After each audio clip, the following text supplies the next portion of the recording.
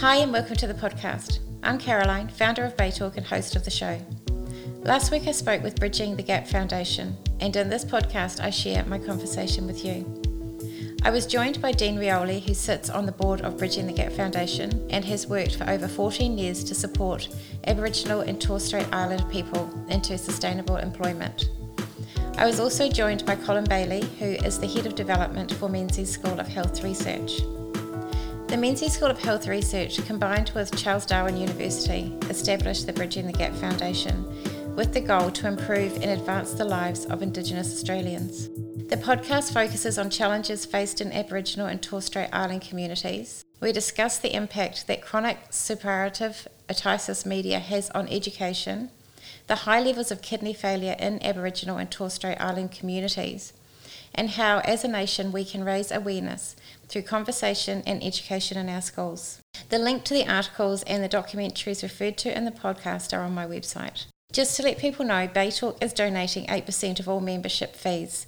This can go either to a local school, sports club, or my chosen charity, Bridging the Gap. You may choose it to be an even split between the three.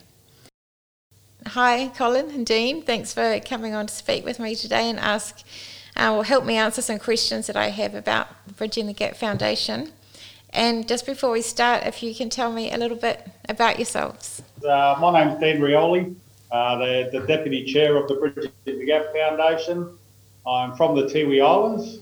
I grew up on the Tiwi Islands before making my way down to Perth and going to school and then getting drafted to Victoria, to Melbourne at the Essendon Football Club. I retired in 2006 and ever since then I've just been involved with Aboriginal employment, supporting Aboriginal and Torres Strait Islanders into traineeships, apprenticeships, into mainstream organisations that have needed my support, I guess, in finding ways to attract people, but then more importantly retain Aboriginal people into their environment. So it's been 14 years of great work and rewarding work. So that's what I do now, and I've been involved in coaching sporting teams for 14 years as well. So I've done a fair bit with pretty busy. Yeah, that's right. Colin? Okay. And then my name's Colin Bailey. I am the Head of Development for Bridging the Gap Foundation, and I'm also the Head of Development for Menzies School of Health Research that does work in the area of health and education research, particularly amongst Aboriginal and Torres Strait Islander communities in remote and regional Australia. So I'll get just going with my first question, but before I start, I just wanted to know, in particular from you, Dean, what's the respectful way to refer to Indigenous Australians? I've heard that some ways are disrespectful, and I just wanted to know firsthand from you. I know every couple of years it changes as well. Okay. I like Aboriginal and Torres Strait Islanders. Some people prefer First Nations people, but I think Aboriginal and Torres Strait Islanders is what I always use. So I need to make sure, even as an Aboriginal person, I don't offend anyone. So Aboriginal and Torres Strait Islander, you can never go wrong. So just in regards now to the foundation, Colin gave me some stuff to watch and some information to read. And one of the things that he gave me was the Catching the Dragonflies. I learnt in that chronic suppurative otitis media is having a big impact on Aboriginal and Torres Strait Island communities. The World Health Organization says that it's problematic if 4% of a community has it. However, in the Aboriginal Torres Strait Islander communities, about 85% of people can be affected. So these are obviously third world stats in a first world country, and the Aboriginal culture is passed down through the stories. And so how does that work with history, passing down the history of the culture, if you can't even maybe hear the stories that are passed down?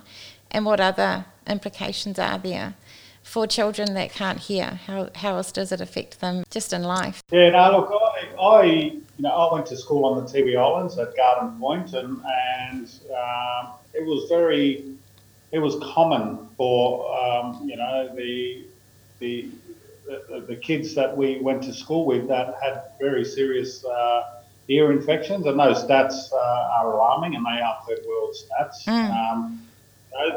And that's the thing; it was almost the norm growing up. Where I think now the education that local communities are getting now, that it is preventable, it is treatable. So I think that is fantastic at the moment. But I just know of the students that struggled with the hearing in the very early days. It affects their language, their whole learning, their ability to progress, in their academic levels. I guess it is very much a challenge. And you talk about the cultural learnings that they may be missing out on. The best thing that, or from my experience on the Tiwi Islands, a lot of the dance, the hunting, the basket weaving, everything that we learned as kids was basically shown to us. So you sit down with the elders, they show you exactly how to do it. So I know, if there's some serious hearing challenges with some kids that they're able to see, and they do, and that's where a lot of the young kids that did struggle with hearing in those communities was that they were shown and they would pick it up very, very quickly. But you can understand that the challenges that they may have faced because not being able to hear everything, not only by the elders teaching you these these cultural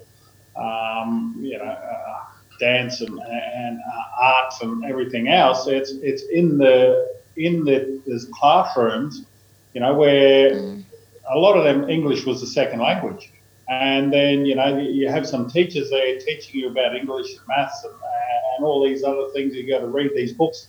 A lot of the kids will sit in the back of the class, but won't have the confidence to put their hand up and say, Miss, I didn't hear you, or teacher, I didn't understand. A lot of the times they're just very ashamed and will just sit back and just go through the entire day, not fully understanding everything that was being taught that day. And, then that just obviously leads on to further things post-schooling. Yeah. You need that very good educational base just to then be able to, step into the workforce or any potential future learning after school as well. So, yeah, it all starts at early days, but it does affect you right through life after school. So then within the remote Indigenous communities, what level of trust is there by Indigenous people to the healthcare workers and the medicine that's available? Oh, look, just from my own personal experience, we knew if we were sick, we go to the doctors. There are now more and more local Aboriginal people from communities that are then going in and studying to become healthcare workers, and then even going on to nursing and doctoring, and these are fantastic. So I think in communities, we all know that we common knowledge that we've got to get regular health checks. And then when you're feeling sick, you go to the doctor and you get the medicine. So, I don't think there's too many issues with communities feeling that they can't trust. We all grow up that we trust the health service that's available in our communities. So another thing I looked at, the Menzies Mother's Day documentary, and it highlights the level of kidney failure in Indigenous communities.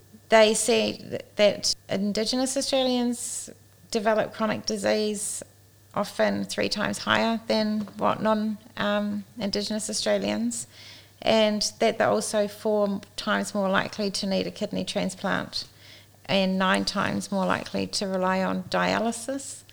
So can you just tell me why that's the case? Or yeah, many different reasons, I guess. It's kidney disease is the diets. I know it's genetic is the main reason, but I think going to some of these remote communities, you're seeing diets in a lot of the youth at the moment is very high sugar on a lot of these Aboriginal communities. When I've from my own personal experience, and Colin can probably speak to other things, but it's a lot of white breads, a lot of white rice. It's those poppers and cokes and packets of chips, and they've got the luxury of living off the land as well. So they eat a lot of very good foods, but I think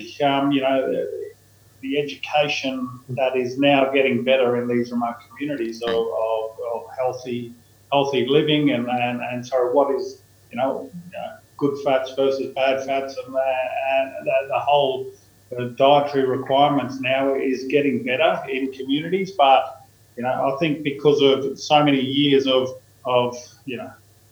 neglect and smoking and drinking and sugars, it's just all these things that you can't put your finger on the one area of why it is the sole reason. Obviously, it's a combination of so many things that over the years. Yeah. So this is where the fantastic work that's happening out there in communities now is. It's all about educating and why do people then have high blood pressure or diabetes, which then all lead to kidney failure. So fingers crossed, the communities are picking these things up and learning and trying to improve these. And Dean, just from my perspective as well, one of the things that I've noticed working at Menzies and for Bridging the Gap Foundation is that people often ask the question, well, then why don't people just eat more healthily? But the reality is, from my experience, is that so many of the remote communities just don't have access to great food. If anybody's been out to some of the remote communities where there's often only one store that only has, a certain, the cost of getting food, high quality food into remote communities is so high that very often it's just unaffordable for stores to stock good food. And if they do, it's just, unattainable for a lot of the community. So this is no blame on any of the Aboriginal Torres Strait Islander communities. It has a lot to do, in my opinion, with us as a country making sure that food security is provided, that housing is better and that people have equal access to better housing and better access to health education, as Dean says. So very often, a lot of this, it seems very invisible to the rest of us who are living down the eastern seaboard. But a lot of these communities have lived with intergenerational issues around kidney disease for years and years and years and just don't qualify for things like kidney transplants, like, I suppose anybody else on the eastern seaboard would just take for granted. Right, okay, because I have a good friend who is on the waiting list, for a kidney transplant, and he's Aboriginal, and it's really sad because he's in dialysis 3 times a week. That's where he pretty much spends most of his life, is sitting at a machine watching movies, and it's sad. Yeah, and as Mother's Day, the Mother's Day movie points out, which is on YouTube if anyone wants to go searching for it, it just shows the plight of people living in remote Australia when trying to manage a chronic disease like kidney disease, which is overwhelming. It's hard enough for somebody living in an urban region to get dialysis regularly, but when there's only one dialysis chair in a small community and, a large number of the community members need access to that 3 or 4 times a week, and it becomes really, really hard for people to manage. So I'm with Dean. I'm so pleased that education is improving, but I think as a country we've got to do better. We really do. Now this question, I hope it's okay that I'm asking. I think you would have seen the questions already, Dean, I hope. But I just wanted to know, what are the key drivers for there being a high, because that was where my first interest came in about wanting to learn more about Indigenous communities, was why is there a high rate of Indigenous Torres Strait Island people? Sorry, I don't know if I did it right. But in incarceration, just in the first place, how does that happen, and what can we as a society do to stop that from happening? Because that's what triggered my interest in the first place, to learn about Bridging the Gap Foundation was that. Yeah, this is obviously similar the health messaging. There's so many different parts to the incarceration rates as well. We're talking about poor health, but inadequate housing, family violence, unemployment, drug and alcohol abuse, lack of education, financial stress. There's so many different things that could be a reason, for an individual to be incarcerated. So look, there's so many champions out there that are doing such great work to try and reduce the rates of incarceration. There's organisations that are doing fantastic work out there. I think I read something, it was about 920 Aboriginal men per 100,000, and when you look at the population of Aboriginal people, it's very small. When you're looking at 1.82%, say, of the Australian population, it's they're very high numbers, and that's where it's hard for myself to speak individually on it, because my area of, I guess, expertise and focus is training and employment, which plays a huge role in helping an individual gain purpose for themselves individually, where to have someone then get trained up and then gain employment, learn valuable team skills, and then also to be able to provide for himself or herself independently, but then also support the family, is a huge achievement for an individual. So that's where, going back to the ear health way back for the 1 and 2 year olds, for us it's so valuable to make sure we treat these and prevent this disease, so that young Aboriginal men and women can get great education bases to then go on and become valuable members, of not only just their household and their community and a work environment. It's just it gives them self-belief, it gives them self-confidence that they can add value to their community and for their household, and to an employer as well, that they've got confidence that I belong in this environment. So I think when an individual feels they can add value and they belong somewhere, then hopefully that keeps them on the right track. But you talk about all those potential reasons for that vicious cycle of people becoming incarcerated. I read somewhere that 90%. Where did I read it? It was say 90% of the people incarcerated were found to have had ear health issues as a kid, as a child, while they were in there. So that speaks volume of what we're talking about right now, about the reasons why we need to get the ear health right at such a young age, because by the time they're by the time they are incarcerated, 90% of them are found to have hearing issues. So and that's where for us it's we're only one part of the solution when you talk about health and training and employment, and there's other people who are experts in fields that are doing such fantastic work. And I think as a combination, there is a reduction. I know that there is a reduction in the rate of Aboriginal and Torres Strait Islanders becoming incarcerated. So, I think just a little upon a little will become a lot. And, we just focus on what we can do, and then others are doing the same. Then we're hoping we'll get some fantastic, change down the track. So how then, with somebody like me who's, just one person, how can we raise awareness as to what's happening in our country to Aboriginal Torres Strait Island people? And what should we be teaching our children in the schools so that we can help future generations? Just in your opinion. Fantastic. I think it's fantastic what you're doing right now. As one person, you're talking about it, you're promoting it, you're sharing it.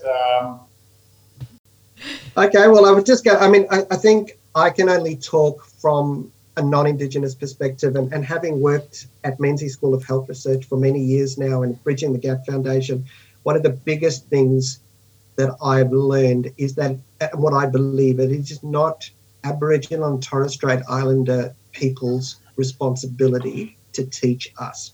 It is our responsibility to find out. And there are more than enough resources out there if you want to go look. So the first thing about raising awareness for me is find out. You know, just start by learning. Just start by reading Aboriginal books written by Aboriginal and Torres Strait Islander people. Read Aboriginal news.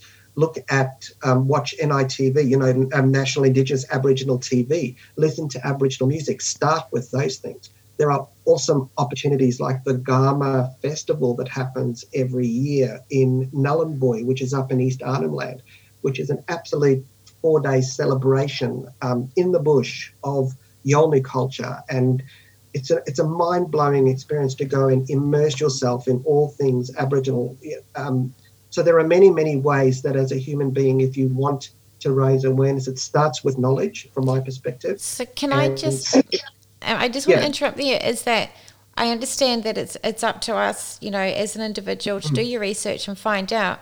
But how do you get people to know that they need to go and do the research and find out? How do we raise awareness for people to actually want to know? You know what I mean? Like, what comes first, the chicken or the egg? Oh, well, I think Dean's point is what you're doing right now is part of it. The more of us who are actually sharing in smaller conversations with other people what you've learned and why it's important to you, it's going to influence others to investigate. You know, the media gives a very one-sided story often on what's happening in Aboriginal Torres Strait Islander communities. So the more we find out for ourselves and then just influence somebody else, our family members, our friends, anybody we talk to. Like I can see from what you've been doing is that you're clearly already passionate about this topic. So it's infectious, you know, just by spreading the word, by talking to individuals regularly, talking to members of your family, talking to your children who are huge influencers and are going to take this back to their communities and schools. Trying to find way, talking to teachers in communities to go, how is Aboriginal Torres Strait Islander culture featured in our curriculum? I'd like to know more. I remember doing that as a parent, going, you know, I'm not seeing much of it. Where is this? And just that's my perspective. I don't know. Do you agree with that, Dean? Or do you? I look a lot of yes, I do. And I think Caroline, what you're doing, talking about it, which Colin's just mentioned, is you know where we need to be is just people constantly having conversation, and that's where I know just in the 15 years, you know, working in Melbourne, it's things are on the up in terms of, you know, people wanting to learn and you know, there's more cultural awareness training, cultural competency training now with major organisations. You know, I think Colin mentioned now the NITV, you know, watching those news stories because it's Aboriginal people telling Aboriginal stories, and it's not just, you know, the mainstream media talking, you know, about the negatives in Aboriginal communities. I think you turn on the news now, it's almost, you know, the negatives on all communities really that make the news. It's only a half an hour time slot or whatever it is, but go to NIT, which is the National Indigenous Times. Okay. You know, it's the online media, you know, the NITV. You know, they have some fantastic stories, and you know, that's where it really Aboriginal people and reporters reporting positives as well as the things that need improvement in remote communities, and you know, that's fantastic. But I think one thing I've learned in my 15 odd years teaching cultural awareness, cultural competency training in Victoria is a lot of people who sit through those sessions really ask the question of why wasn't I taught this at school, you know, and what, you know, I've lived in Australia for so long, or I've grown up here and I knew nothing about any of this stuff. So, and that's where it's really just about acknowledging the past and what's happened, and you know, sharing, you know, the facts of what's happened in Australia. And then really, it's not, you'll find that most Aboriginal people and Torres Strait Islanders that you work with, it's not about, you know, feeling sorry for or Aboriginal and Torres Strait Islanders past. It's now about, well, just acknowledging that this has happened, and really it's just sharing in the opportunities that we keep talking about, and for community groups and individuals to be heard, to be able to share their stories. And that's where anything to do with youth and kids coming through, you'll find so many Aboriginal Torres Strait Islander communities, they just love sharing their past, their journeys, and sharing their culture with non-Aboriginal people. But it is. I've definitely seen a change that people want to learn, they want to understand, they want to know, well, how can we do our bit to help? And I think by working together, there's going to be some definite improvements and positive outcomes. But I think just from what we're doing right now and talking about it, which this will get shared and viewed by so many people who may not have a broad understanding of what Aboriginal and Torres Strait Islanders face. But, I just believe that, as we spoke about, go and watch NITV and go and read the National Indigenous Times and learn about what Aboriginal people are talking about. Yeah. And I also... My only other added comment to that I've learned is also choose about who you listen to, where you get your information. So those things that Dina said are important, because there are a lot of people who are not Aboriginal Torres Strait Islander people who are imparting information. And, at the end of the day, we need to hear it from our Aboriginal Torres Strait Islander friends, colleagues. They're the ones who can relay the story in the best, most accurate way. Yeah, exactly. Well, that's what you said as well when we first spoke, that it'd be good if we could actually have somebody like Dean on so you're not speaking on behalf of it's coming from the horse's mouth, if that's the right. And that's why I'm so delighted that you joined us, Dean, because it just makes all the difference to hear it from you. Yeah, and look, as an Aboriginal person from the Tiwi Islands who has lived in Perth and now lives in Melbourne, and obviously went to school in Darwin and in Bachelor, and so I've done the journeys, and through my football career, I've just about been to the top end of Queensland to the top end of WA and everywhere in between to do football clinics and passing on positive messaging, as a role model, AFL player, and then.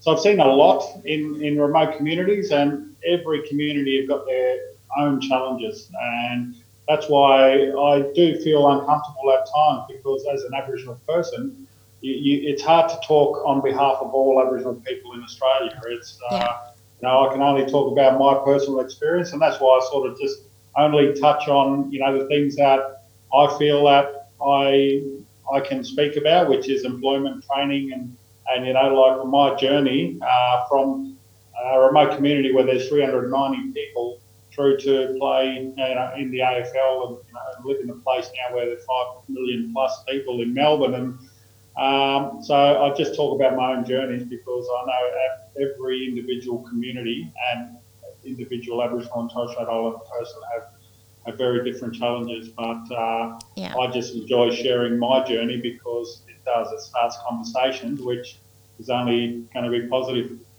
Yeah, I think, like you say, it's the best thing to do is just get people talking. Can I say, just from our perspective, Dean, from Bridging the Gap and from Menzies and from all the communities that in many ways you're representing, thank you for what you do. Thank you for spreading the word. We need to hear more from you, and so I'm just so grateful for what you do. Thanks, Colin. Yeah, same. Thank you. And I have to... Well, I'm going to confess, I've never watched an AFL game in my life. Well, you're going to have to get into it now. I might have to have a watch. Just follow a team that wears black and red and you'll be happy. Yeah. Okay, take it as your colours. Just remember the word Bombers and you're good. Okay. I don't actually have any more questions, but I don't know if you've got anything else you want to share that we need to let people know. That's been great, Caroline. Thank you. Thank you. Thank you for arranging this. This has been wonderful.